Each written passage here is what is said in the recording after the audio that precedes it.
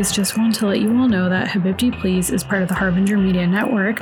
This network is super important to me and others because it's a progressive group of voices creating independent media that challenges predominant narratives that we see in right-wing and liberal media presently today. And so I want to recommend some shows that are part of this network that I personally enjoy. So Rob Rousseau's 49th Parahel, as well as Fil Rouge, which is an Indigenous storytelling series that featured stories from Indigenous communities in the far north of Quebec. Harbinger Media is listener supported, so please head over to harbingermedianetwork.com and subscribe, where you can get subscriber specific content. So yeah, hope you all enjoy the show today.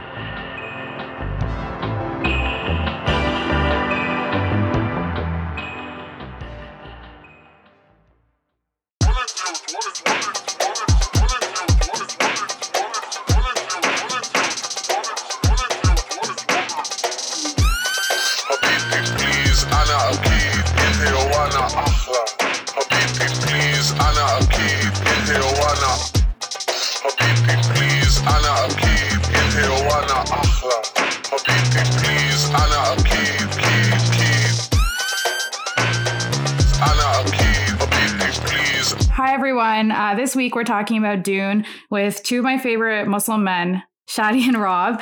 Okay, so this episode is after a lot of requests on the Muslim Rumspringa Patreon and the Habibti Please Patreon and my friends. And so I'm not a Dune expert. I've tried, audience. I've really tried. And so all I know is that Dune is perhaps the greatest sci-fi series. It's also considered soft sci-fi. I'm learning. It's from 1965 and it's by Frank Herbert. But these two experts are joining me today. So Rob, would you introduce yourself a bit to the audience? Yeah. Hi, everyone. My name is Rob. I go by, my handle on Twitter is at smoothposer, one word. I also host my own show, All the Wrong Lessons, which I'll talk about later. But yeah, sort of, I guess if we're talking about like my history with Dune, not sure I understand that you didn't really get into it because it is very dense and a little obtuse, like if just because of the way it was written and like the era that it's from. But I did read it like as like a teenager, maybe like when I was 13. And I remember you remind me of when I was that age, I was working my side gig. I was working as a like a tutor at Kumon. Did you ever guys go to Kumon? I was a tutor at Kumon when I read this book. Oh my God. Yeah, I was reading it while I was teaching math. I was teaching math to some kids. And then this 10-year-old kid said, that book looks boring and dumb. And then it made me feel bad for liking the book. But that's what it reminds me of. Just this kid telling me. The way I'm like, I like Dune. Shadi, can you introduce yourself a little to the audience and we're going to dive in a bit more? Yeah, I don't have a podcast or anything to plug. Plug a bail fund or something. Donate to Free the 350 bail fund in Madison. We could use the help. And in my free time, I am a scholar of the white mind. I am director of operations at the Said Institute for Caucasian Studies. And yeah, I think similar to Rob, I was in high school when I started reading Dune. Like late high school, also working a gig at Kumon. I did it first time through on audiobook because I have attention span issues and just needed to like fidget while I listened to the audiobook. So, but this was my first time through reading it for this podcast was the first time through in book form. Okay. So it's been over a month of me asking these guys to do this and it's taken me more than a month to read it and I'm not done yet, but I like spoiled it for myself so I would understand. So that's how we know Dune. What is Dune for like a lay audience? So like a lot of people are just affiliating it with this new movie because they're big fans of the Timothy guy. But like for people who aren't familiar with this, like I guess it's just a series. It's not just a series. It's a series of books that has influenced so many other works in pop culture. It's influenced Futurama, it's influenced Star Trek, it's influenced so much. So to you two, like what is Dune? Is that too vague a question? I don't know. I don't know if you want to take it, Rob, or otherwise I can take a swing. I think you can do it because you did have a funny. You have the best. What is Dune? So Dune, it at the time it was considered maybe, I don't know what the politics of it at the time were, but the way that I've been sort of describing it to people that don't know anything about it is it's about 120-pound white boy who's like 15, played by Timothy Chalamet, named Paul, whose father is a duke of a planet. He's sent to manage like basically Saudi Arabia in space.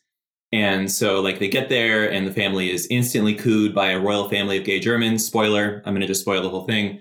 Paul's father is killed. So then Paul and his former CIA agent mother manage to escape to the interior of Saudi Arabia, and they find like Arabs there, and they convince them that Paul is the Mahdi. And so then they teach the Arabs there about like white woman witchcraft, and turns them into the most powerful fighting force in the universe. And they use that to first overthrow the gay Germans, but then the King of England.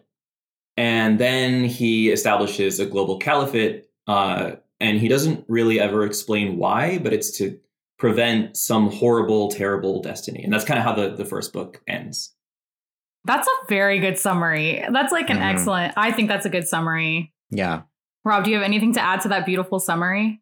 Yeah. I mean, beyond that, then we get into the property of like, there's several books in the series. Yeah. Written throughout the author's life, Frank Herbert, and then his son, Brian, wrote a couple of books afterwards that either like were supposedly continuing the story and wrote a few prequel books, which, you know, aren't as entertaining. And then, you know, there's, of course, the batshit insane 80s movie that everyone like is really confused by.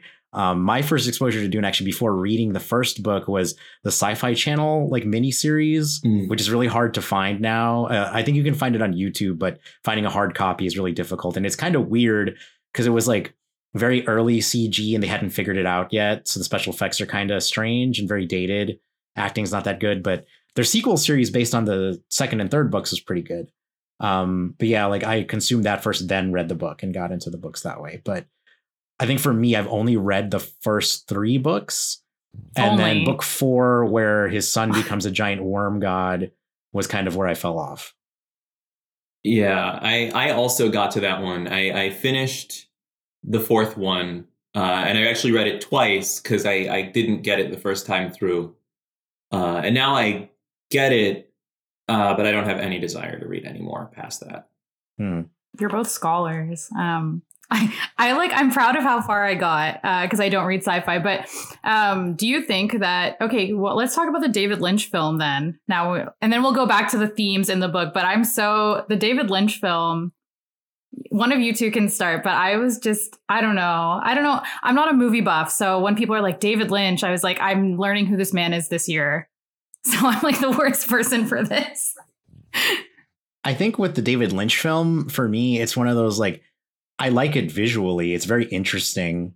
And, you know, the art style and art direction is very cool. It's just like, I don't actually know with this film if they're doing the whole first book, or I've also heard that they're only doing the first half of the first book in the movie that's coming out soon, because the first book is just very like story dense and very like plot moving forward very fast. So not a lot of character, very plot heavy. So it was a lot of content to fit into one movie. And that David Lynch film was just so long, especially if you get the director's cut version, which is even longer.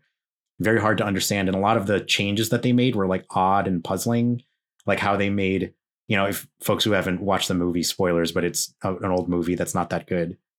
Didn't they run out of money? That's the one where they ran out of money. I think so. To me, it looks like they ran out of money. Yeah, I was watching it and I was like, but sorry, keep going. No, it was just like money. The way they decided to make like the way that the Fremen, like the space Arabs that they have in the story, that they defeat them with weird sound weapons with like the power of their voice. I was like, I don't know about that. I mean, but it's cool visually. That's pretty much all I have to say about it, because I've only watched it like 1.5 times and I really don't feel like watching it again. Yeah, I think like my 2 cents on it are, 1, thank God that thing was made in the 80s so that people didn't have to be subjected to like representation complaints, because it is exclusively Caucasian. Like that whole cast is white people. And like, I don't know how you guys feel about this, but I think that discourse is like so like circuitous and tortured and doesn't get anyone anywhere. So thank God that thing was made before that discourse was around. The other thing, like in terms of budget, like you can, like the first I would say like 30, 40 minutes of the movie look gorgeous. I mean, like these massive, like incredible sets. And then like, spoiler, like for the big fight scene at the end, it was like maybe $12. Like recycled footage in the fight. Like, yeah. That was like, I thought it was recycled, but I was like, maybe I'm like, my brain is twitching or something. I thought it was recycled. I was like, this is not new. Mm-hmm. And it looked cheap as hell at the end. You want to see cheap as hell, you got to watch the Sci-Fi Channel miniseries. Yeah. It looks like a high school production. Okay. Yeah. Like with the costume design, it's like, oh my God, this looks terrible. It really looks like they just made it from stuff they bought at Michael's and kind of threw together. It's like a high school theater. Yeah. No, you bring up a really good point because the Sci-Fi website had an article. They have conflicting articles about Dune. And one of the articles was why Arab and Islamic representation matters in the new Dune. And the author, who I don't think is Arab unless she's Phoenician, because her name is very Caucasian, it has a paragraph about how the new Dune being announced. She was hyped because she was like, this is how I'm going to get my representation and others will. So the new Dune has a very different discourse than the David Lynch Dune about representation politics. And I'm wondering, because you've started kind of talking about how you find that a torturous discourse, how we feel about the current discourse around the new Dune, which has much more money and much bigger names.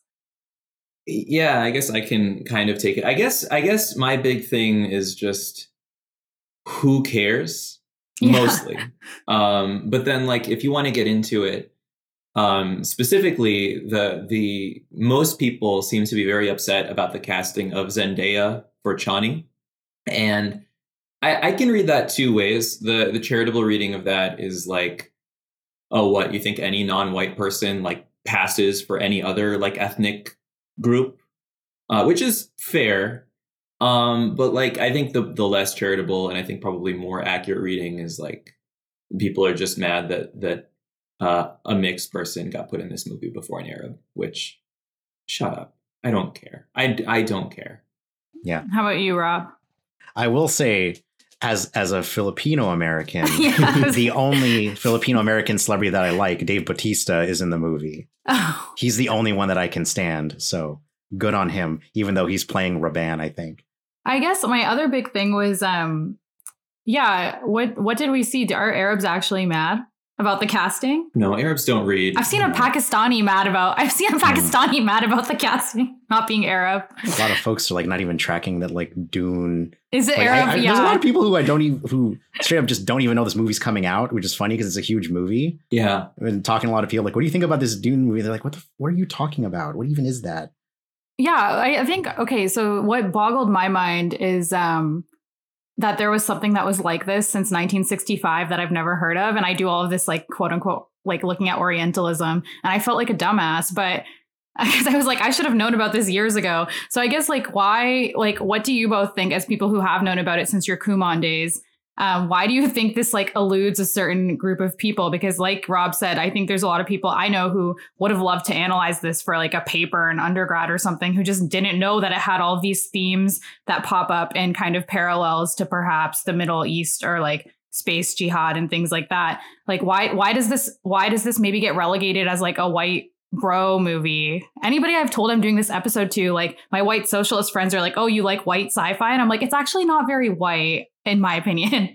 But yeah, I don't know. How do you think that? Or maybe our circles are different. Maybe I live in Toronto, so everybody who likes this is not dumb, is white. Guys. Freudian slip. Edit that out. I'm so sorry. No, keep it in. I'm so sorry. No, it's because I only like girl things. I struggle with anything that's sci-fi. I like this one though. I think also that kind of does happen where general like prominent nerd properties like just by default get associated with like white nerdy people. I think that happens a lot where, you know, you're like, oh, that's just so white. It's like, no, it's not fucking white to, you know, watch Demon Slayer on TV. First of all, that's a Japanese anime. Like like the sort of like way that I guess like most nerds who are very vocal and like talk a lot are mostly white. So then like nerd culture gets defaulted to being associated with white people. So that's maybe, I think, part of it where they're like, oh, Dune, that's like a white dude property. I mean, with me, it was just a nerd property because like no one else was reading it except for like 3 other people in school. And we were like the 3 kids who like were dorks and watched anime together. And I forgot how we got into it. Like someone I think just borrowed it from the library. I think, you know what it was? One of them had read Ender's Game, which, you know, that's its whole thing. I don't want to talk about Ender's Game right now. But like, I think the librarian was like, oh, you know, if you liked this, you should read some other older sci-fi. And they got them into Dune and we got into it that way. But it was very much like no one else liked this book except for me and my 3 friends. As we talk about it to other people, like, what the fuck are you talking about? That sounds boring as hell. Yeah, I think it was kind of similar for me. I was a friend basically got recommended the book from the librarian at school. And then it was like that and a combination of, I think there was like some NPR like list of 100 good sci-fi books. And they had sort of like a pathway tree where it's like, if you like this about the first book that you started with, check out this other one. And that kind of led me to Dune. My mom also liked or at least watched the David Lynch one. So I sort of had this awareness of like what it kind of was. But I also feel like, yeah, in general, like most Arabs in my life are like kind of mixed on sci-fi. Yeah. Or if they like it, they like newer stuff and not necessarily the classics, which I think are seen as like especially old and white. Yeah, I think there's a lot of things like Dune kind of falls into that part of like, you know, any like cultural fiction where it's just kind of like the property is older and they didn't have a big like cross media event, like a big movie that was very successful or a TV show, other than the book being like the most successful out of all of its iterations. And because of that and because of its age, I think that it didn't have a lot of staying power, which will probably change like depending on how successful the new movie is. I think it might like do that thing where like retroactively more people read the book.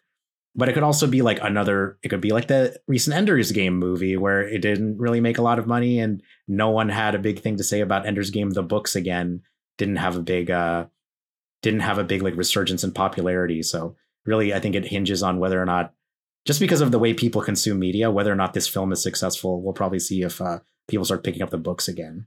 Yeah, I feel bad that I said it was dumb. I don't mean it that way. I call everything dumb. It's okay to think it's dumb. Like it's fine if that's so your dumb. Yeah, it is kind of dumb. Like, to be honest, it's dumb, but pretending to be smart. Yeah, that's why we're going to get into the parallels that people try to argue to make very smart that I think are smart. But I think Pakistanis don't read. So I'll take on the Pakistani representation. No, because I really do wholeheartedly believe Pakistanis don't read. They don't read beyond what they have to read for school. And like maybe the newspaper. And so like, I wouldn't picture Pakistanis getting into this. And I do believe there's some weird deeper thing that we don't have to get in on this podcast. Maybe I'll figure it out for something later about how sci-fi is a white nerd domain for some reason, even though there's like a lot of BIPOC who obviously consume sci-fi. And there's been like efforts to show that, or like nerd culture and like, why are white nerds so prominent? Like I kind of blame Big Bang Theory a little bit, but like, it's just because I hate it. No, it's okay. So in Dune, there's been arguments that some of it can be paralleled with the 60s crude oil crisis in the Middle East. Do you think people are reaching when they do those parallels? Like Frank Herbert was trying to make parallels to history. So if we can talk a bit about the politics of Dune, I'd want to shift there and we can start with maybe, I don't know, environmentalism and ecology was interesting to me as like somebody who has like kind of an environmental studies background. Is that a fair theme to pull out from it? Yeah, definitely. Oh, absolutely. Definitely, yeah. Maybe I was reading it too pragmatically. Because like when I was reading it, I'm like, am I reading this as like a person who does too much school? Like I was just like, oh, these are the themes. No, I think that was very accurate. Very good observation on your part. Okay, so like, what do you think about like now that we have a climate crisis and people are talking about the climate every single day and trying to make parallels to it? Like this is obviously an older piece of work, but it's coming back in this 2021 movie. What do you think it can like tell us about the environment and ecology and environmentalism? Yeah, I mean, I can kind of take a swing at it. Like I think one of the big things that's emphasized is like that distribution of resources is like inseparable from questions of national sovereignty and like racial equality. So the thing about the Fremen is that they are, they're space Arabs, but primarily like the big thing that you get when you read the story is they are a people shaped by scarcity. And that scarcity, and specifically water scarcity, is like the main axis through which they experience everything else. And I don't think that there's a reach there when you're talking about how environmental racism plays out in, say, the Middle East. I mean, as someone that knows a bit about Palestine water politics, you can totally say the same thing, that the scarcity is unequal, and regardless of whether the settler on the same space is pumping from the same aquifer, the settler just gets more water. So there's that angle. And then I think, like, to the oil piece, the spice in the book is almost, like, in my opinion, almost like offensively heavy-handed stand-in for oil. Because the way that it functions in the book is that there's a guild that controls it. There's a kind of a cartel. Smuggling happens, but still that's the primary vector through which it gets transported. And then that is consumed and allows for intergalactic or faster than light space travel. So to me, like, that's obviously oil. And it's like through the story where they shut down production of spice that they basically are able to bring the empire to the bargaining table. That's kind of a long-winded thing. I can pass it to Rob. No, totally. Yeah, that was really smart and very salient observation. And the only thing I would add was, like, there's that whole character, Dr. Kynes. Yeah. And is revealed to be Liet. Like, his whole role is, like, he's the imperial planetologist that's sent to, like, study the ecosystem of Arrakis on behalf of the emperor. But through, like, studying the planet, it's like kind of the imperial characters sort of, like, accuse him of, quote unquote, going native. And, like, you know, he like has sympathies with people who live on the natives of Arrakis, like the Fremen, because of his experiences of, like, the climate and studying the nature and ecology of the planet. And sort of it to me, it kind of speaks to how, under just capitalism, as well as, like, some religions, there's this sort of tendency to want to separate mankind from nature and see us as either like as at one extreme saying that we're masters of nature and we command it as we will, or on the very charitable side, like, we're stewards of nature, and we have this responsibility to do that. But both things, for me, in my opinion, I'm not trying to speak for anyone, but in my opinion, kind of places humanity above nature and, like, separate from it. Yeah. And sort of, like, as you can see with the ongoing climate crisis, with people like us, especially, like, since we live closer to the imperial core than some other brown folks, like, we're able to, like, retreat from the effects of climate change because of, like, air conditioning or the towns that we live in and stuff. But for example, like, back home in the Philippines right now, which is undergoing, like, historic typhoons that are, like, the worst that the nation has experienced in its history.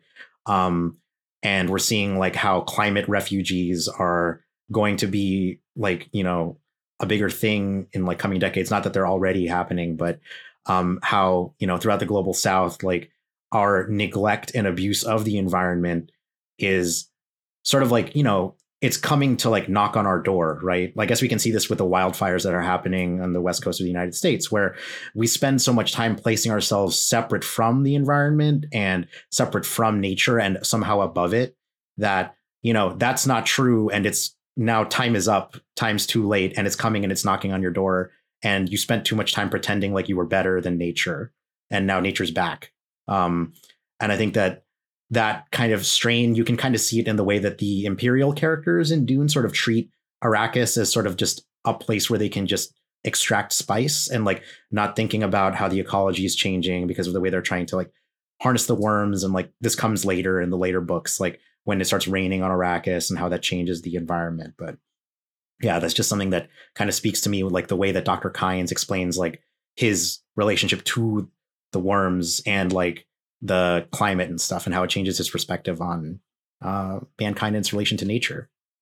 Yeah, I appreciate that. Okay, so I wasn't, like, reading too deeply into, I was like, am I doing that thing where people read too deeply? Because I saw so many, like, appropriation takes that I was like, am I becoming one of those people who sees appropriation or something in everything? But I saw the environmentalism thing and scarcity. And I saw, like, I think there's an argument for declining empires. Yes. I do see that, which is why it still baffles me that I haven't seen more people who are into kind of anti-imperialism or something take this up as something that they enjoy that's fiction. I don't know if you two have thoughts on that, but on the idea of, like, how you can actually kind of, in a way, map out power and empires through reading this at a young age. I think one reason why is because in order to really understand that imperialism is bad, you have to understand that the main character is the bad guy. Yep. That's hard for a lot of people. Mm-hmm. That's a good point. And I guess, I don't know, like you're 13 and reading this. I'm not 13 and reading this, but if you're like 13 and reading, and so I already had some back kind of ideas in my mind. But when you two were 13 and reading this, what were you thinking about the kind of declining empires or like the power dynamics in this? And what do you think about it now on this second read as older men? Yeah, there was definitely like maybe as a 13-year-old boy, a bit of like wish fulfillment in there just because of how Paul's character is very like super powerful, and sort of like as a young person, like with the limited knowledge that I had about like empire and imperialism, I was fortunate in that like when I started US history in school, like my freshman year of high school, my teacher was like pretty chill. And like for the first actual reading assignment, we had to read the opening of A People's History of the United States as like our very first like book as history students. Cause like he was teaching us about how like, you know, he was trying to drive home the point that your textbook that you were assigned was written by someone who had to sell books. So think about it that way. And then he had us read like the opening about, because it opens with Christopher Columbus coming to like the New World and stuff. So we read that, and that sort of got me on this thing where I started reading more like the rest of the book and started thinking about imperialism. So as a young person, I kind of like had like a less nuanced way of reading it, where I was like, oh, Paul's the cool guy who's defeating like space England and like taking the whole thing down. And that's the end of the story. And it wasn't really until I read like the follow-up books, especially the second and third book, where it gets more into like, oh, the expansion of like Paul's caliphate that he's spreading across the galaxy, where I'm like, oh, okay. It kind of speaks to the whole like if we're being like historic, like getting into like historical materialism, like Marxist historical materialism, about how this is like an inter-imperial struggle and not really like like it is revolutionary in the sense that they are asserting like their sovereignty as the planet Arrakis. But then, you know, it becomes like an inter-imperial struggle throughout the sequel books where it's his empire versus the declining old empire, and sort of like how in the age of imperialism, that's kind of how a lot of that happened. A lot of empires rising and falling. But, you know, the status quo for the proletariat not changing, just a different empire is in charge of stuff. So that's kind of like how that changed when I followed up into the sequels and got a little older. Yeah. I think I kind of had a similar trajectory. And I remember like, so I was like 16 or 17 when I read the books. And like, so I knew enough about history that when I read the first book, you know, to me, it seemed like, you know, it reminded me a lot of like, honestly, 9/11. Because basically, I mean, one way to read the book is that the Bene Gesserit had been basically stoking up all of these little religions on all of these planets to redound to their own benefit and help them in their geopolitical struggles.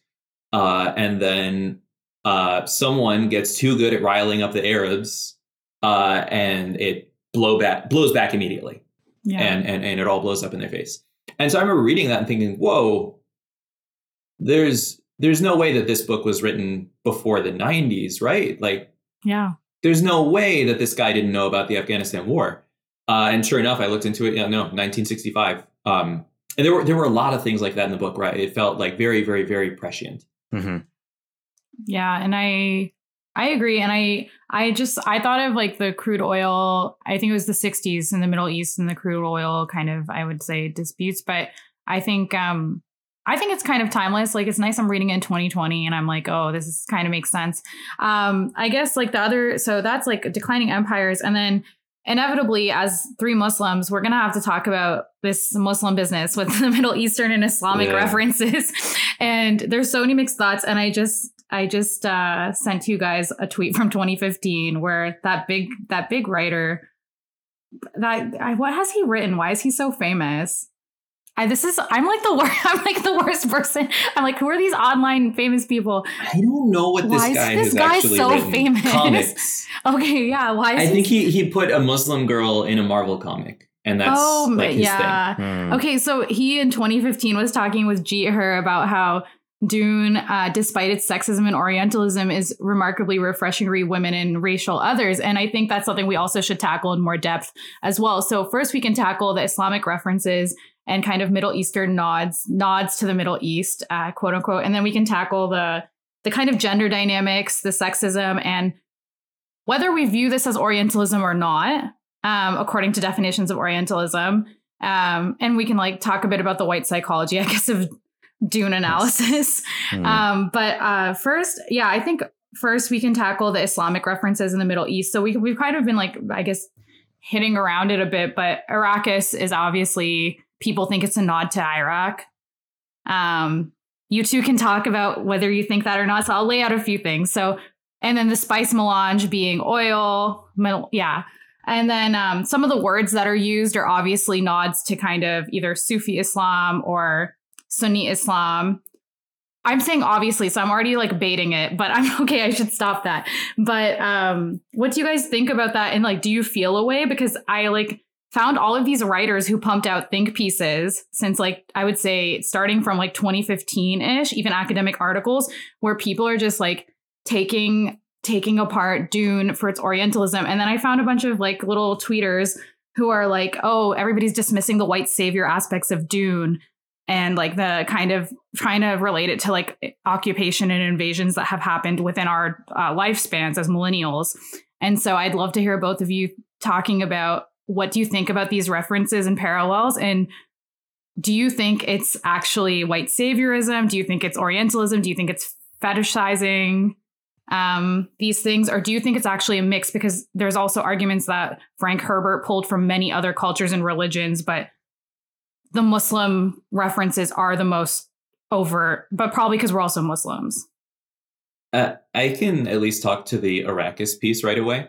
So we could go back and forth on what like actually is there, but at least in what he claims, it was a reference to a star that Arab navigators would use, like traditionally, that was called al-Raqs. And I guess that means the dancer.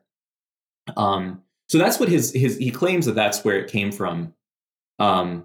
You can say that it sounds, similar to Iraq, regardless of that, and that still matters. But I was satisfied with that response.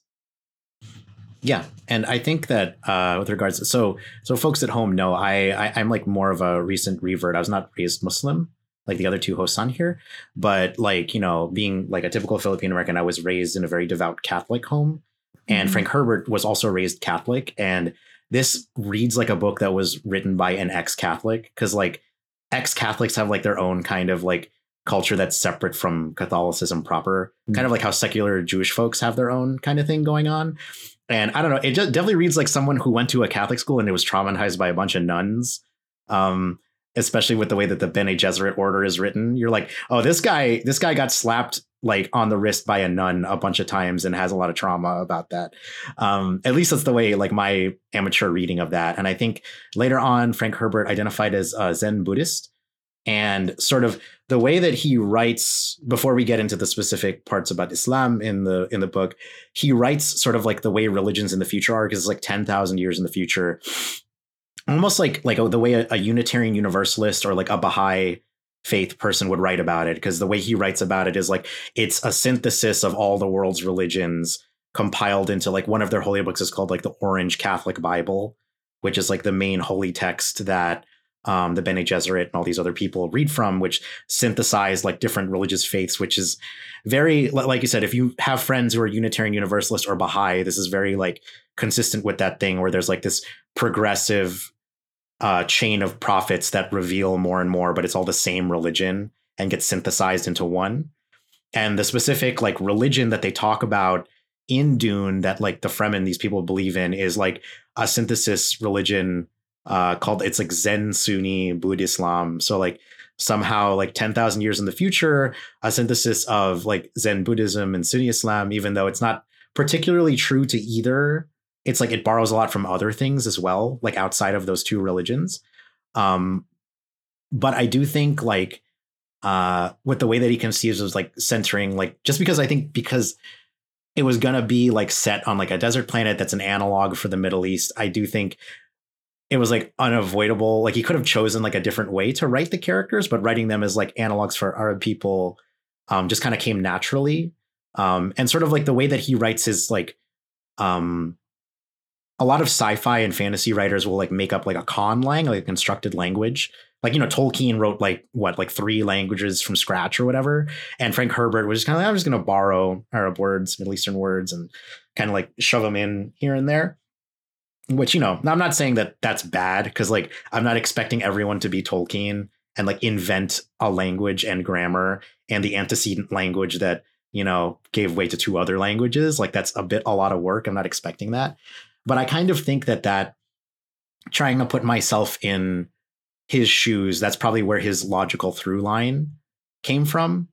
You know, like in the seat of someone who was like ex-Catholic that converted, I can see a lot of those influences there. And as well as him kind of just borrowing from Islam. I'm sure he read about it. Like he's not completely clueless. Yeah. I don't think that it was completely I think he read the Quran. At a minimum. Yeah. Like so did Jefferson, right? Didn't Thomas Jefferson read the Quran? He had one, so, yeah. Like I feel like a lot of these people do read the Quran. I read it. I read through because I had seen the Orientalism takes before I read, and the lifting of Islam takes, and I read through, and I thought that if you know enough about world religions and world like cultures, that it's a spiritual melting pot in a way. I wasn't like, it's Islam heavy, perhaps, or Arab Middle East heavy, but there's like elements of, I would say, Navajo culture. There's indigenous kind of ideas of matriarchy. I don't know if I'm reaching with that, but then I did confirm the Navajo one because I was like, is this Navajo? Because in Canada, we do a lot of you can do indigenous studies. You don't have to. And I've taken indigenous studies a few times, and I felt like the reason it was easy to lift that there's a lot of, I guess, Muslim parallels or Middle Eastern parallels is they are perhaps heavier and more overt, but to me, it was a melting pot of a bunch of things that Herbert just took and kind of went with. And even the elements of Islam, it's not one branch of Islam at all, right? We're seeing kind of nods to Sufi Islam. We're seeing nods to Sunni Islam. We're seeing nods, I would say to Shia Islam. Yeah, I think the way that they talk about the Mahdi is more in line with the Shia interpretation. Yeah, and that's like something that I would say white socialist bros are kind of very obsessed with too, because of Chapo Trap House and Matt Christman. Yeah, they are like, there's this weird which makes sense, and then they also like Dune, and like there's this weird overlap of them that like understand these not weird things. It's Islam, I love it, but like understand these niche things that should be weird to them, but they're not weird to them. Yet sci-fi was like weird to me, but I don't know. Also, the idea of the noble savage is something I want to touch on that I keep forgetting. Yeah. So if you two want to go, one of you two want to go first, I think that's an interesting concept that like I think my studies have biased me on, but I think people are taking the wrong takes when they're going for this Orientalism thing, and they're like, they use words from Arabic like teacher that are the same, or they used it, and I'm like, how about the like bigger concept of the noble savage? Yeah, right. And so I think like a good example of this is like, so Paul calls his legions, his Fremen legions, the Fedaykin. And like, it's very clearly like a borrowing of the Fedayeen, which at the time he probably would have known from Palestinian guerrilla fighters. And I think that there's, you know, obviously like the idea that, these people are hardened by their harsh environment to just be tougher and more brutal. But then on top of it, I also think that like Herbert does this thing a lot where he takes knowing his audience, and maybe this is fair for the audience, but I think this is still Orientalism. Like he uses Arabs and Arab culture as like the basis for this alien culture because it's foreign and mystical. I mean, I think that we can argue back and forth about whether you should be canceled for liking the book. But like, I do think that is definitionally Orientalism. Mm-hmm.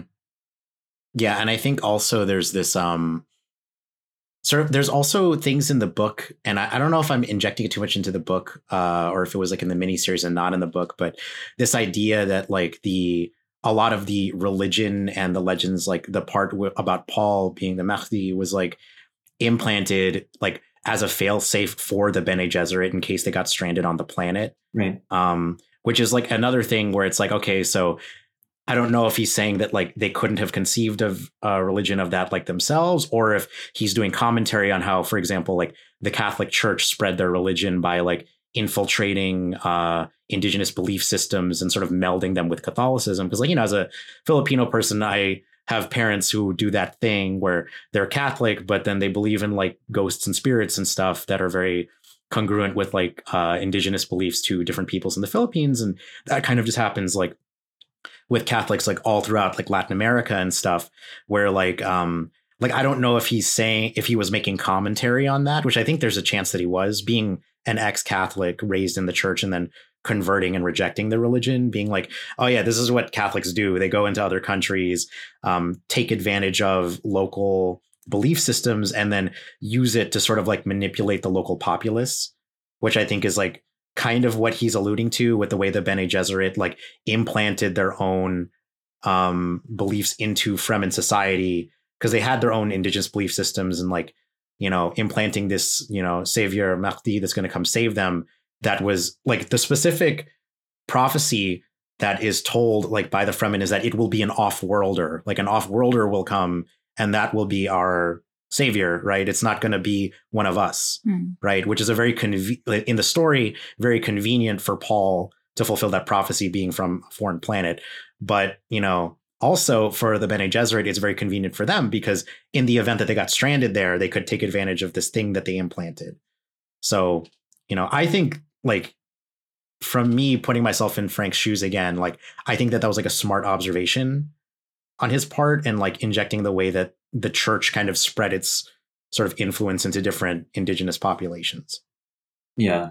It's interesting because I read that, but then I also read it sort of as like, and this happened before it, but to me, it read is eerily similar to the way that, say, the CIA often would rile up certain sects of, say, Wahhabism, specifically so that they could influence the trajectory of those militants and fight communism in the 80s, only for it to backfire. Blow back. Yeah, that's really smart. It's a good point. That's a good point because I saw a tweet Shadi had like months ago about imperial gains and blowback that I'd want to kind of unpack about Dune and imperial gains and blowback.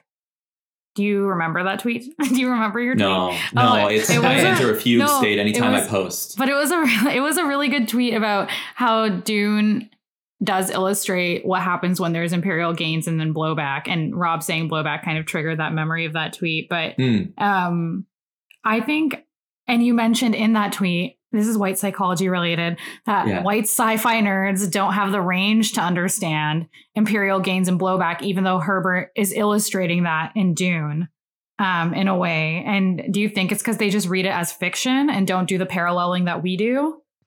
I think there's definitely part of that. Like so many people just in doing research for this episode, like would say like the Fremen aren't Arab. They're from space. It's 10,000 years after this. Like there's no Arabs 10,000 years from now. It's completely different. And that's like the dominant take. That is like 90% of takes. Like the sci-fi takes. Yeah. That's so interesting. I also think that like part of the other the other thing with like why they don't have the range is like it feels weird to be able to say that there's actually no good guys here. And like the story mostly, like it talks a lot about the Fremen, but I don't think that the story is like an analysis of Fremen. Like most Orientalist works, it talks about the Fremen as a reflection for what is going on inside of the empire itself. And I think like a lot of people that read sci-fi just don't have the range to think about like that this isn't good or bad. This is a product of empire. And like, you can't bin it into like, oh, this is good, and so the politics must be good, or this is bad, and therefore the politics must be bad. It's, it's a product of its time, but it's also got some really salient and interesting criticisms. It's also got some awful ones. Yeah. But I mean, it's fiction. You take the good with the bad. Yeah, I think like it's one of those things where maybe someone who's a nerd and like trying to analyze Dune will look at it, pick out like the very superficial allegories and allusions in the book, sort of like, oh, the spice is oil, Arrakis is the Middle East, the Fremen are Arab, whatever, and kind of walk away from it being like, I did my analysis, and just feeling smart and like putting your hat on the rack and being like, I did everything that was required of me as a reader, and like not wanting to go further and thinking that, there's nothing beyond that. I agree, but like do you feel like who would you identify as the Prophet Muhammad in the Dune series? Because I'm reading this woman's take and I'm just like, not this again. Who would you identify? I know this is like kind of shirky. We're getting down shirky territory here, but yeah, it's this is not my opinion. Like, anyone listening, like, do not look up my address. Do not like. I think that like, to me, it's coded as Paul, kind of, because he is sort of the prophet that takes these people that is like, kind of like a backwater tribes people, gives them like a rigorous framework to understand how to build like an empire, and establishes what, we even in this conversation call the caliphate. And then in like record time expands like faster than anything before it since. Again, I'm a Muslim, like, again, like, I'm not saying that this is a good, but that's how it reads to me. Yeah, definitely. I don't, since you all like know, since like I only reverted recently, what do you think about maybe, I guess, Shadi, because you haven't read the second book, not sure, but like the part when Paul goes like, because he becomes like a desert hermit, right, when he loses his sight, and becomes like sort of like a public critic of the empire that he had then built. Like, where do we read into that? Yeah, to me, that's like, I mean, that felt like, and I know a little bit less about this because it seems more in line with like the Shia tradition of the Mahdi, but like that kind of read like that to me, where he's wandering the desert, just out there to return again someday. So that felt like that's how I read it at the time. That's still kind of my take, but that's not super like nuanced. Mm-hmm. I have another question. I'm not going to keep being shirky about things, but no, because I'm like, this person on the Sci-Fi Network should stop writing features, in my opinion, in my humble opinion, because I think she's Phoenician, and I think she's reaching. But I guess there were also nods to obviously Bedouin culture, and I'm not going to, I'll get off the Islam thing for a bit. And we kind of talked about it before, or like I would say we talked about it a little bit before, but like, has there been anything overt that either of you have seen or could find where like Herbert just admits that he was like studying a certain region, like the Arabian Peninsula or something? Have you ever seen that? Like, that's what because people are all like making these arguments where like they're like, he didn't or he did. And I think it's very, I don't know. I thought that he said somewhere, and I don't have it up, so somebody online is probably going to prove me wrong, call me an idiot, but like, I thought that he was specifically thinking about the forgetting the name of it now, but the desert quarter of like the Arabian Peninsula. That's what I thought that at least part of it was, and that he was specifically pulling from the Bedouin cultures there and the Tuareg people, which is sort of where that blue theme or motif comes about. Yeah. And he also strikes me as kind of like again, just more like reading about his life and his person. Like, again, as someone who was like raised as like a white person in the 60s, who like, converted to Buddhism later in life, like there's sort of like a stereotype where these people have like a syncretic sort of worldview, where they just kind of like get interested in quote unquote foreign cultures and just research them for fun, especially as a writer and someone who's well read like that. So I don't find it out of place for him to just borrow like conveniently from different cultures, especially in writing a work of fiction like this. Yeah, it's interesting because it reminds me, there's people who are also arguing that like, no, he just like made up this world. And I was like, I don't think so. Like, I was like, I don't think so. Like, I don't think this white man just made up this world. There was just too much that was just too obvious. And then I want to shift to talking about gender dynamics, because I thought for the 60s, this was really interesting. For 65, I thought it was interesting, the gender dynamics. So some people say there's sexism. Okay, there's sexism now in 2020. But I thought that if I understood it correctly, I thought it was kind of progressive. Is that fair? Like, it's not, but it's kind of like, I think there's elements where I'm like, okay, like this is fine. I don't know. What do you both think? I know Shadi has a gender take, but I don't want to taint it fully, but I don't know if I'm too forgiving. Like, I'm one of those forgiving people that's like, this is from 1965. This is fine. But I think if the stuff from 1965 tends to be really bad and wouldn't hold up now. And this did hold up to me because it's sci-fi. I don't know.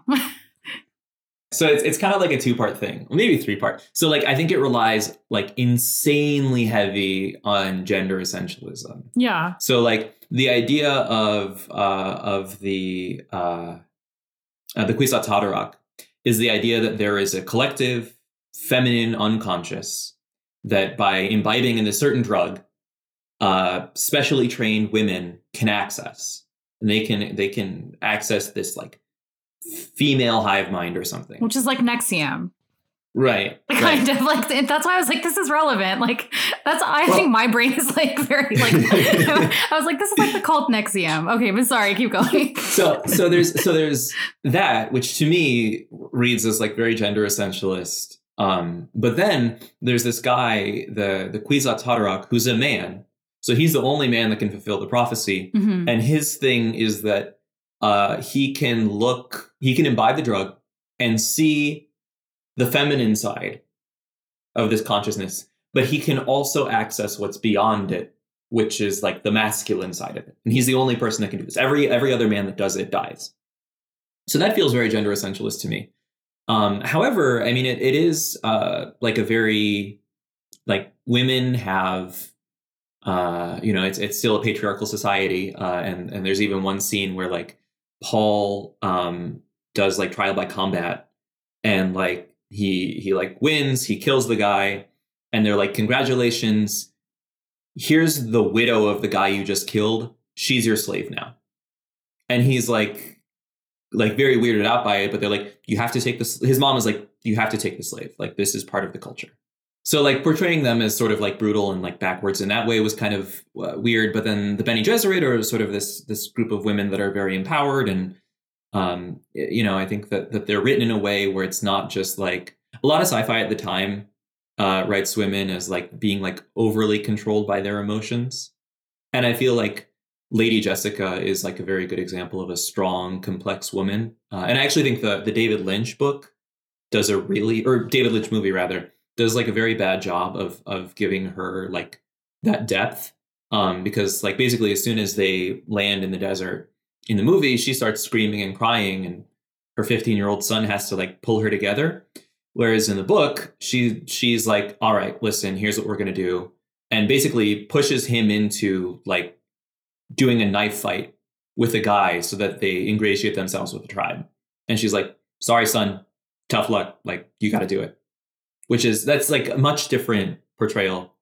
That being said, I think some of the later books, as it gets further in, it becomes more apparent, I think, some of the sexism. Oh, okay. So like, Rob, I don't know if you remember, listeners, this is a little graphic, but Rob, I don't know if you remember in the fourth book where the Duncan, Idaho clone is climbing up. Yeah, there's a guy named Duncan, Idaho, for the listener, by the way. So he's climbing up the wall, and the protagonist, who's a woman, is watching him, and he does it so well, climbing this wall, that she orgasms on the spot just from watching him climb. Because men are so great. Like, yeah, it's insane. In the film, I think this is the Jason Momoa character for folks at home. Oh, okay. Now people are like, oh, yeah. I get it. No, I'm kidding. No, I know, yeah. but I feel like that's okay, that's interesting. Men are so irresistible. Like, Yeah. yeah, like, Rob, how so do you feel? I'll get off my soapbox, but that's no, where it's that's kind of interesting. like, No, that's like it's kind a of mixed bag. okay. So like, I can't be blamed for my like. I think it's a kind of good for 1965. Yeah, but definitely. my And mind is a prison. Yeah, I agree, especially like because in the first book especially, and even in the Sci-Fi Channel miniseries, like I do think that Lady Jessica as a character is very like compelling, especially like if we're taking it for granted that in the year 10,000 we're ruled by a system of space feudalism, right? And sort of like if we were to, I don't know, like if this were sort of like in a more like Game of Thrones context, right? Where if we were like straight up in a medieval fantasy setting, this sort of like compelling story of like the favored concubine of this noble person sort of like making her way through society any way she can is sort of interesting in a way. And I guess, again, I don't know if that speaks to like it being kind of lazy to have space feudalism as your basis for government. Like if that's a little too like on the nose. But yeah, I think that she's a compelling character, but I do agree with a lot of your takes about gender essentialism in the series. And yeah, it gets way weirder as the series goes on. But yeah, nothing beyond that really, other than, yeah, the Lady Jessica is really interesting. He does make it a point that the Fremen sort of like in their worship, like they have a matriarchal system of, who holds power. And this speaks a lot, I think, when we're talking about like maybe Federici or something, with like the disempowerment of women from the transition from like mostly feudal society to capitalist society, sort of like, women being empowered in certain like quote unquote what they would have said. I'm not saying this here, but what they would have said in the book, what the imperial folks would have called a more primitive society, like the Fremen, having like, even though the Bene Gesserit sort of do have real power, they're sort of like in the background and behind the scenes controlling stuff. Whereas like these like natives of Arrakis like do have matriarchs, like I think they just call them Reverend Mothers, I think, on their planet. And, part of that, they do say that, was seeded by the Bene Gesserit. But I think it's interesting that, Frank Herbert makes that a point as well. With, different indigenous belief structures, people talk about that a lot in like Filipino decolonization discourse about like the disempowerment of like Babaylan and like women who were held positions of like authority within communities before the Catholic Church arrived and disempowered them. So I think that's an interesting take that he has. Again, it's not perfect. It's 1965, written by a dude, but I think those points are interesting. But I agree with everything Shadi said too. Yeah, I thought the matriarchy part was compelling. I didn't get to the book 4 orgasm. I would have been like, what the fuck? But I would have been like, this is weird. But no, I think that just like having a man write about matriarchy in 1965 made me kind of, I don't know, compelled to be like, this is good. But like, I also don't need to be like giving white men too much. But what I think is interesting is with the 2020 film adaptation, Dr. Kynes is played by a woman. And so in casting, there's often these calls where it's like Hermione can't be black. That was a big controversy online and trended. And there's other moments like that where people are so set on like whatever they read into a book as the character. And this Dr. Kynes is clearly a man in Dune, the books, yet is casted as a woman for the movie. And I think that's very interesting and compelling. And I would want to talk about that a bit, and how my own opinion is that characters don't always have to be whatever they're written as, because it's more about like the spirit of the character, the embodiment. But you two, as closer readers of this series, how do you feel about that casting choice? Or just in general, I guess. I liked what Shadi said earlier about like, thank God that David Lynch movie was from earlier, because people would have had these qualms about certain types of representation. But to me, this is not a representation thing. This is more like this person can be played by anyone in this case. Yeah, totally. I mean, I think like Rob, I know that there's like a little bit in the story about the relationship between Liet Kynes and his father, but there's no reason that can't like be a father-daughter thing instead of a father-son thing. So as far as I'm concerned, I don't really think it makes much of a difference. So yeah, same. I don't think it makes much of a difference. I think it's cool. Yeah. I think it'll be an interesting character. I don't know. Like, there's a lot of opportunities, I think, with Dune having such a large cast of characters. Like, there's a good, like, who do you know who's playing Dr. Kynes? Because I think it's interesting because there's an opportunity here to have a mix of both established actors and like new up and coming actors. Kind of like how Star Wars kind of does that, where your cast is so big, you can mix them in and like launch a couple of careers that way. So I think that's interesting. Like, that's the only part of representation discourse that like kind of interests me, is like how it relates to like the labor aspect of it and people being shut out of like furthering their careers. But that's interesting. But sort of like, that's the only part that really interests me, because like, you know, now we're shutting out a bunch of potential people who need jobs. But I think that, yeah, having a woman, I think it's a black woman too, who's playing Dr. Kynes in the Sharon movie. Duncan Brewster. I've never heard of this actress. Yeah, British actress. It's interesting. Yeah, that they picked it, but I don't think it's definitely not going to have a negative impact on the story. And I'm looking forward to seeing the portrayal. I think I haven't seen a lot of people being really mad at that casting, and I think that kind of speaks again to how Dune is kind of relegated to being a bit more obscure in terms of like the collective sci-fi consciousness. There's hardcore fans and adherents of Dune, but since it never had a fully successful film adaptation or movie TV show adaptation, it's like a very small group of people who are like not super vocal online all the time, like the Star Wars people who like won't shut the fuck up about it. Yeah. So I think that contributes to people not being as vocally upset. But I personally think it's really cool, and I'm looking forward to seeing it. Yeah. And then do you think there's a eugenics aspect to Dune? That's like a big question, but Oh, yeah. I would like to talk about it. I would like to discuss the eugenics aspect, because I am tired of like, I saw like people just, you know, when movie casting comes out, so they like have like all the headshots of the actors. So I saw like multiple people being like, all of Dune is supposed to be POC.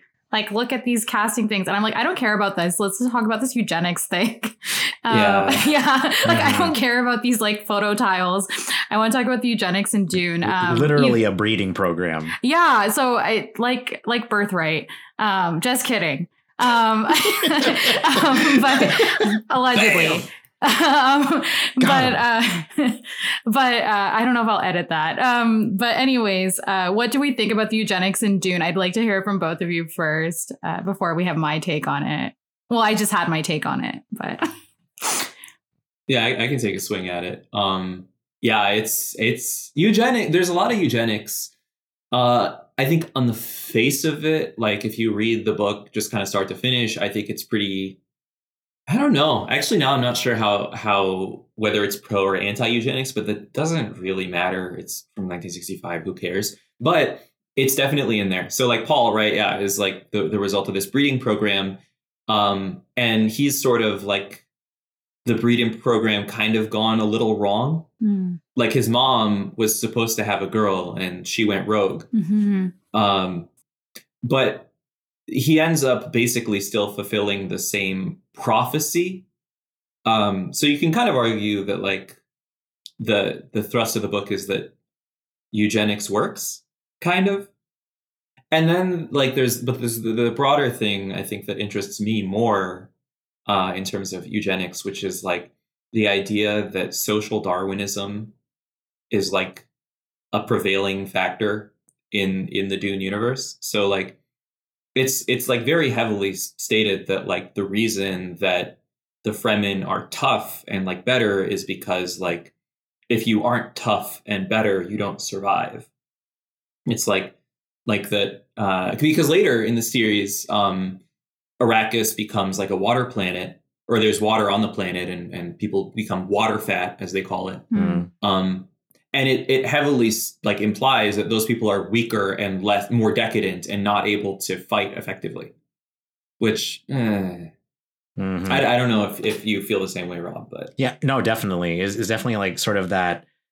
It reminds me of like every weird person who like has like a boomer take about how America now is like Rome at the end of Rome, and being like all these neo-cultural Marxists are destroying America, just like they destroyed Rome. Remember when trans people destroyed Rome? Oh my god, it was awful. And like some stupid meme that has like no historical context, but they just put like a graphic over it, like some PragerU shit. Yeah. Like Yeah, Marx so I wouldn't definitely- respect your pronouns. Yeah, like that Like kind of you're ruining the thing. society. Or the one that's like, it's like tough times create Like hard strong men, men. strong men. Yeah, strong men create good times. Good times create weak men. Weak men Man. create bad times. Yeah. Like it's so such stupid sheepdog shit. And It's oh yeah. I the one thing too about the eugenics thing that comes up for me and is kind of interesting is I always thought it's like, what makes the noble families in the universe like better like than everyone else? Like, why is it their bloodlines that need to be united to breed this like Ubermensch character that they're alluding to? And like, I don't really fully understand in the lore, like what the justification is for why specifically the noble bloodlines are the good ones that we need in order to unify the bloodlines. It reminds me too much of stupid like Warhammer 40K sort of stuff, like the Primarchs of the Space Marine orders. It's a thing. I know. It's I'm certainly a learning thing. so much this year. Yeah, but the whole idea that like there's a couple like groups of people, like several people throughout the galaxy who are genetically superior, and we need to merge those bloodlines, not other people's, but these ones specifically, in order to create our like next like stage in human evolution or whatever. Like elves in Dungeons and Dragons. Am I getting this right? Because elves have the good blood in Dungeons and Dragons. I don't know. I'm learning about all of this to run this podcast. I think for me, this kind of gets into the white psychology a little bit. Mm-hmm. Because like, so, I mean, one way to read Dune, you know, if you're reading it as like an analysis of like the white mind, is like white people are scheming. They are always like plotting and like coming up with like kooky schemes, and none of them ever work. Like, I don't think, aside from Paul, like I cannot name a single white person in the book series that analyzes a situation correctly, develops a plan based on that, and then executes that plan and have it work. Every single time somebody botches it. And these are supposed to be the smartest people in the universe, right? So like the Bene Gesserit, right? They spend 10,000 years doing this breeding program to do this plan for something. And so that, you know, they have this guy that's, you know, supposed to be like, you know, the final stage. They have one more step and then they got it. They've gotten it all right for 10,000 years. And they just need this woman to have one more daughter, and then they can merge the bloodlines, and they've got it. And somehow they blow it, like fourth quarter, like somehow they manage to blow it. And it results in basically all of them getting put in prison for like the next 10,000 years. God, it's white psychology.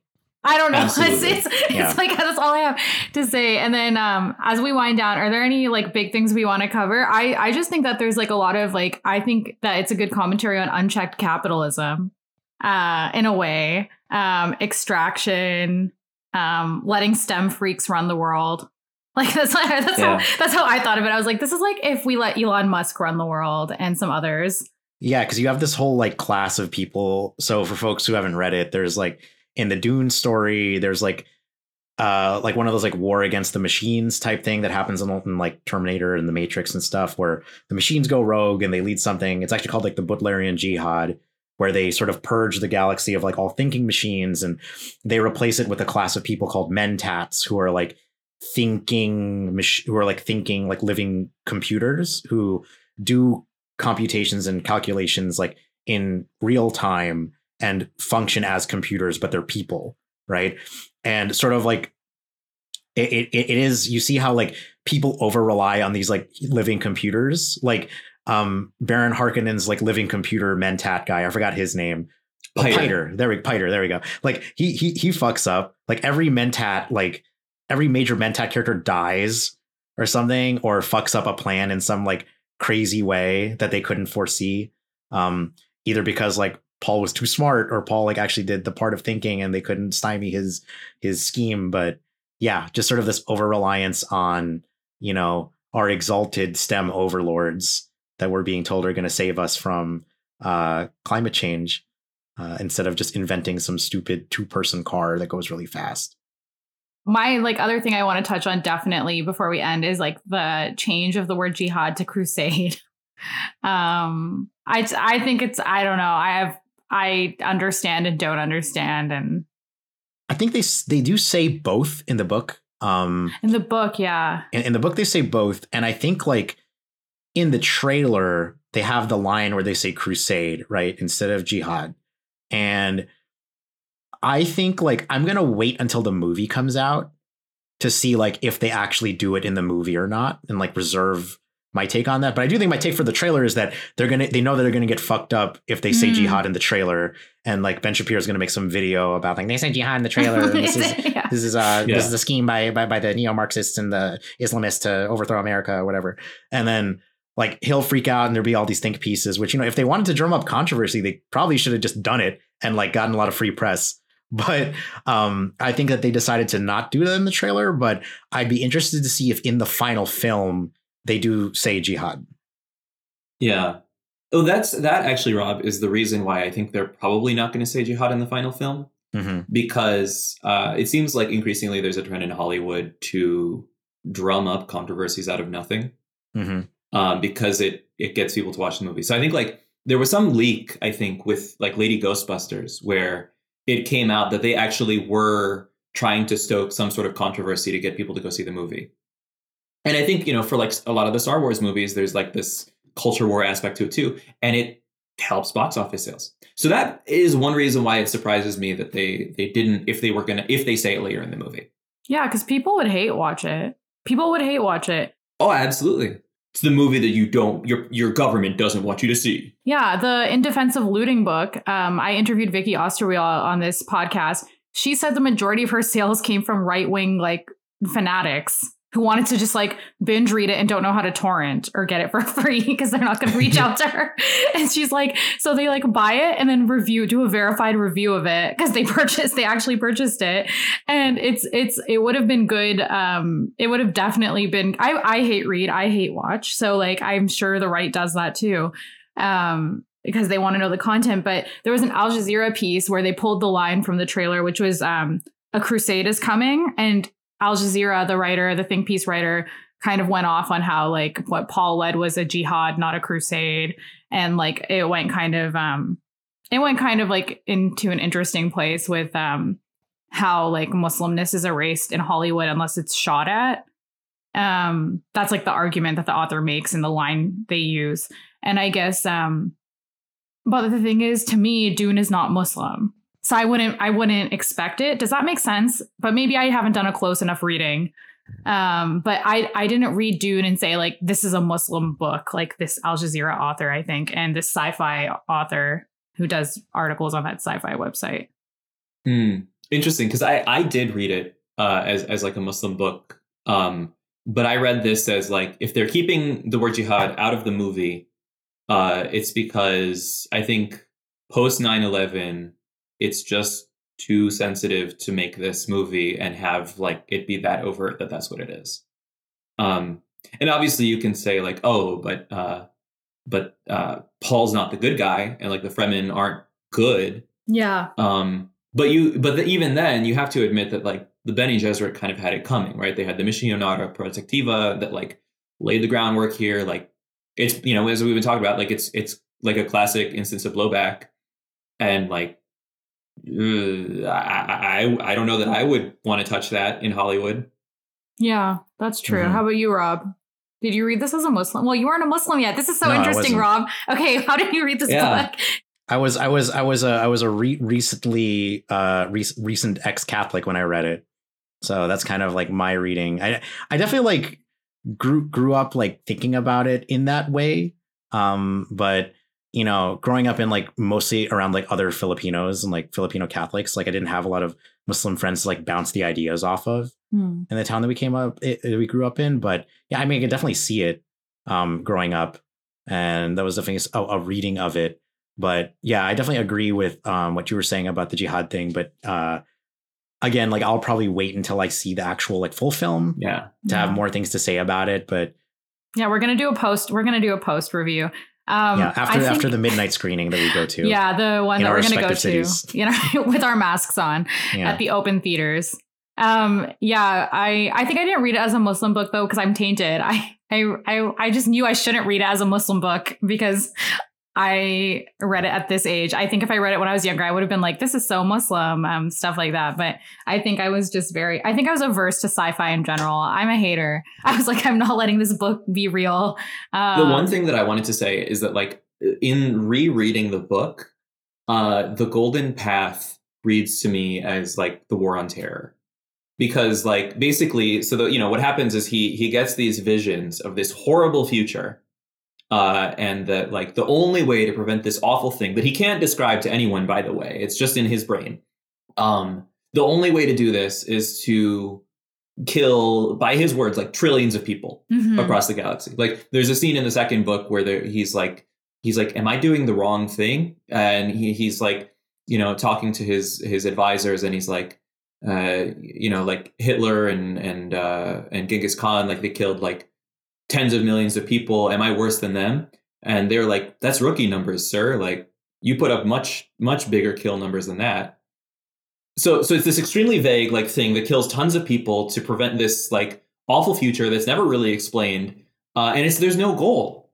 Nobody knows what it is. To me, it reads like bringing freedom and democracy to the world. I think that's a really good take. Yeah. I don't think many have that range. Like, because when I was looking at like forums and stuff, I was like, no one's thinking of this the way we are. There's a few people who are like, oh, oil. But then you like you said, there's people who are like, it's not oil, it's a spice. And I was just like, or they say it's a different type of resource. So there's people who've argued that it's just a different type of resource. Like, they don't want to make the analogy to oil. They want the spice to be its own resource. They're like, it's a resource. Like, I saw people like any sci-fi property with like some fictional like space resource. It's like 90% of the time is oil. Yeah, it's 90% of the time like an analogy to oil. Yeah, and I guess, did either of you watch? Is it called? It's not called that. I was gonna name it something that it's not. The movie, I think it's with Orlando Bloom. Is it called Kingdom of Heaven? Did either of you watch it? Yeah, a long time ago. When I was really little, when you were 5 years old.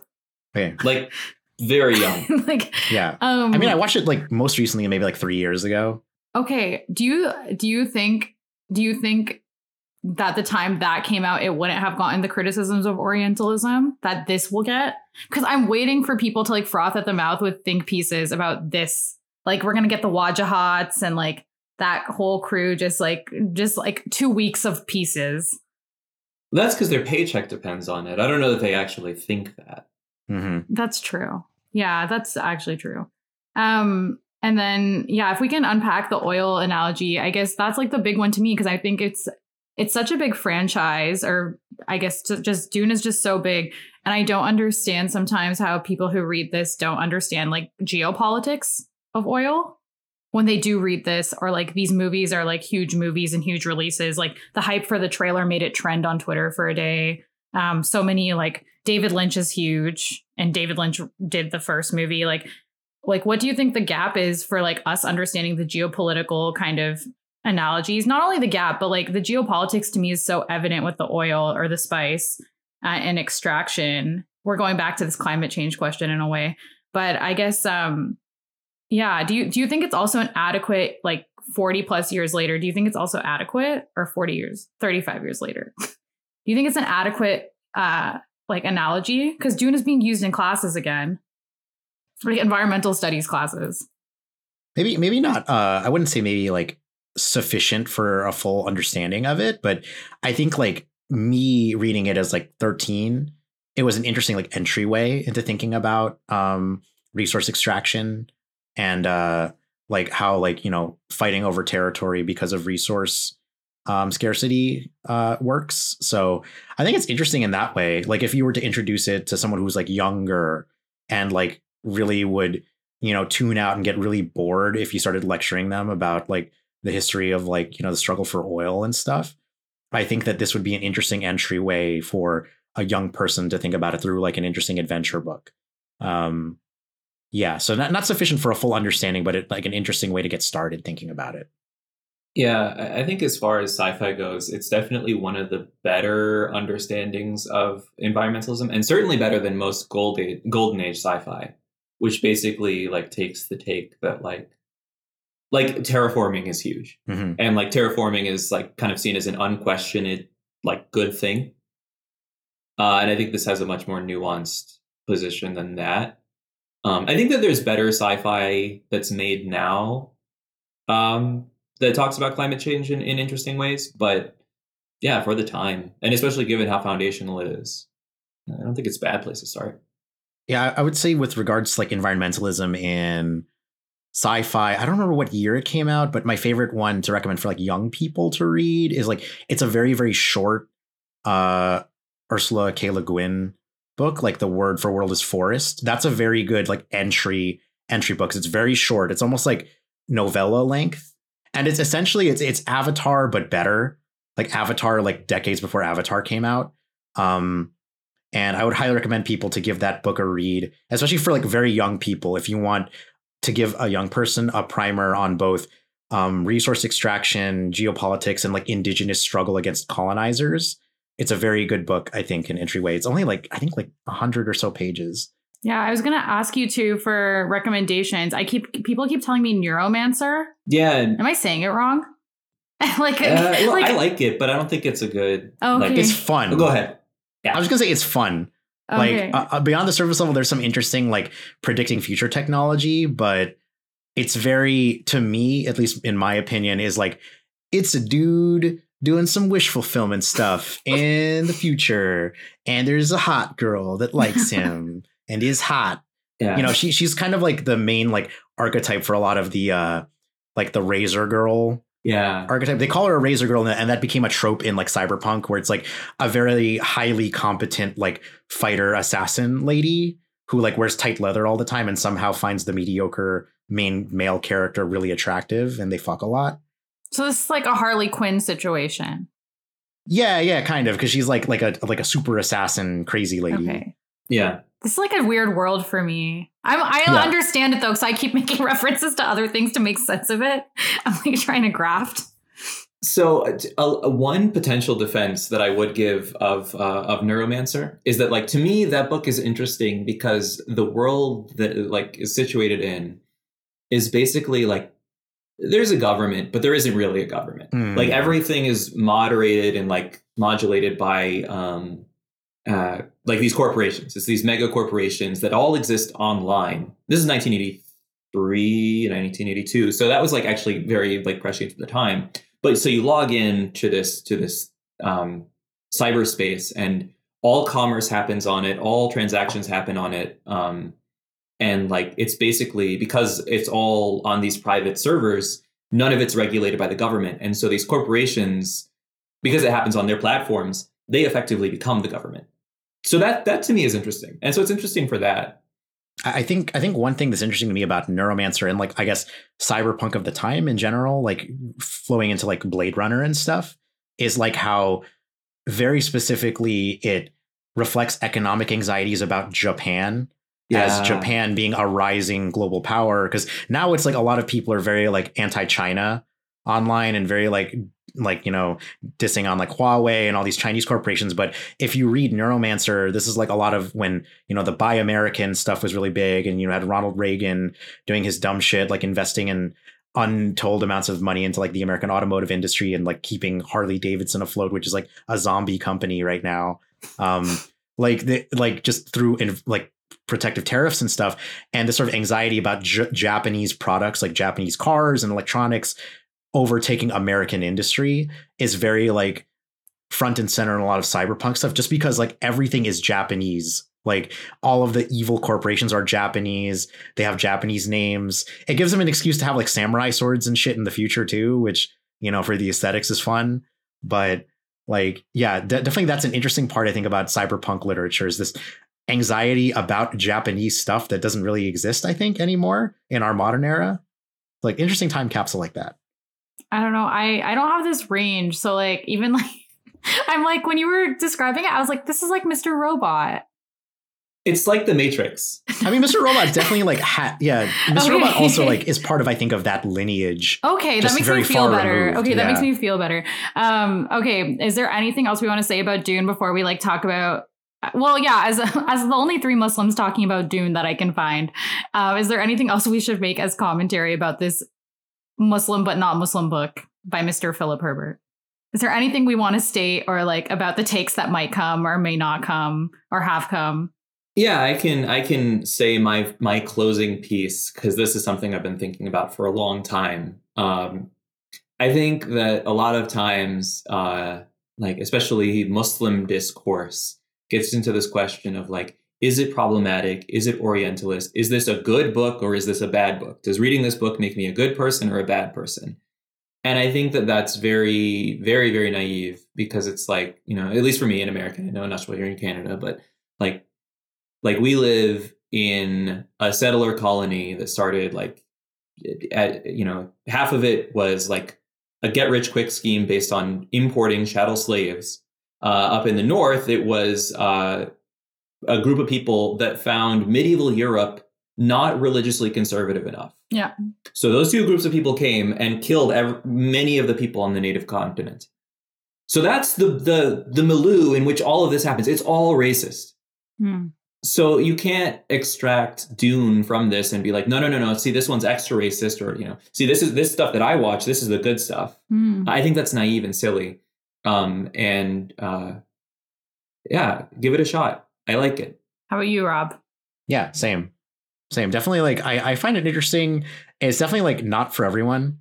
I know, just because of like the writing style is not everyone's cup of tea, but again, like someone who is more tied in as like a recent revert to Islam and like more tied into like Filipino American discourse, and like a lot of media criticism from prominent Filipino Americans is again a lot about like media representation and like, you know, I want to see more Filipino Americans on TV and stuff. But I think once you get more involved into like the activist side and like forging ties with people back home in the Philippines who are focused on the anti-imperial part of our activism and focused more on like degrading the abilities of U.S. imperialism to continue to oppress our families and friends back home in the Philippines, that makes reading Dune more interesting, like reading it as like critique of imperialism. And then the later books sort of like being like, to me, like a critique of sort of like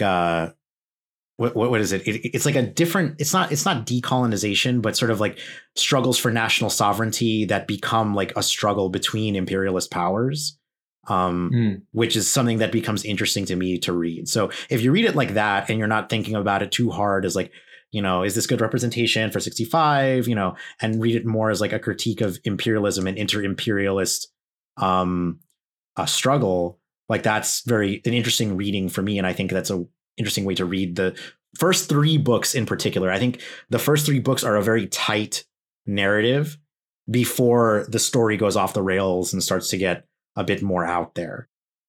Okay. Yeah. Thank you. Yeah. I think of that too when I consume, I guess, pop culture. I don't think people can view it through a lens of good dog versus bad dog, like Eve Sedgwick's concept of like how you consume culture, pop culture. Because like Shadi said, like we live on like the worst possible way. And like it's very privileged to like be a pundit and pontificate on the goodness or badness of things that you consume, and nothing's going to ever be perfect or morally perfect. And it's weird. But I appreciate that we could have this conversation and talk about imperialism and national sovereignty, or sovereignty and extraction and the environment. And where can people find both of you? And then can you each list some good sci-fi or fiction that you think people should read, listen to, and why? Yeah, folks. So again, I'm Rob. My handle is at Smooth Poser on Twitter. I am a Filipino American activist, mainly focusing on the human rights struggle back home in the Philippines. I am the chair of an organization based in DC called Katarungan, which is a part of the International Coalition for Human Rights in the Philippines, or ICHIRP. I also host my own podcast, which is very new. We only have 1 episode so far, called All the Wrong Lessons. And the handle is at Wrong Lessons Pod, where me and my friends sort of talk about how masculinity is portrayed in popular media and like what behaviors are portrayed as good, what is bad, like what characters are rewarded for and what they're punished for. Our premiere episode is mainly about Anakin Skywalker and how the Jedi Order failed him as his parents, essentially. Like his path to the dark side was not really predestined as the story would have you believe, but more like a product of the fact that the Jedi Order neglected his needs as a young boy, and sort of like, you know, that trauma like culminated in him being a weird space fascist. So that's our hot take, and I had a lot of fun recording it, so please look that up. It's called @WrongLessonsPod. All the Wrong Lessons is the name of the show. But yeah, I would go back to, in terms of recommendations, I would again say The Word for World is Forest by Ursula K. Le Guin is a great science fiction property. Again, talking about a lot of similar themes with decolonization, indigenous struggle, and environmentalism. And it's very short. You can finish it off in maybe like a day. And then again, I know probably people have read it who are sci-fi heads, but read Octavia Butler, like stuff by her. It's hard to find science fiction written by Black women. And the Sower series is very good. It is a little triggering for folks because it hits very close to home with like the way that she writes like her dystopian future, where it's not straight up Mad Max, quote, like fully, but sort of like the declining end, sort of like watching America as like a slowly declining empire. And just sort of like this, there is order, but there's not order sort of world that she builds is very interesting and very good. So yeah, anything by Octavia Butler and anything by Ursula Le Guin. Like I know I recommended that book, but the rest of her books are excellent as well. Yeah, I'm Shadi. You can find me on Twitter. I don't really have any other stuff to plug, but I do organizing stuff here in Madison. In terms of other sci-fi, yeah, I think Rob kind of stole my thunder. I mean, Ursula Le Guin is really good. The Dispossessed, I think, is a great place to start. Otherwise, Left Hand of Darkness. I think in addition to that, if you're looking for something new, unfortunately, it's written by a white man, but I really like the Annihilation series. So a lot of people know Annihilation from the movie that came out. But the movie to me kind of reads as like an allegory for like depression or something, like brain psychology. But like the book series is much more about climate change and like the ineptitude of science and like governmental agencies to both understand and handle it. And basically everyone in the first book is a woman. I think at least some of them are women of color. It's I like the book series. I think it's good, and I think people should read it if they're looking for something newer. Okay, thank you both so much. Wait, Vishadi, can we have one last white psychology take on this? I'm sorry. I love the white psychology. What's the white psychology of Dune? I mean, I really think that my big white psychology take was sort of the scheming thing that I was talking about. I think that's really how you can read it, because it's like so much of like of it is like that these people think that they are so smart and they're the experts in their field or whatever, and they're you're even supposed to see Paul as like, even if you're, he's like the stand-in for like your white 14-year-old boy reading the story. And even he doesn't really do anything in the way that he intended to or wanted to. It's really is like just 850 pages of people like thinking that they're smarter than Arabs and then eating shit. Yeah. Consistently. Yeah. That's like, that is the actual take. And yeah, so I think that it's white people love schemes. They love plans. They never work.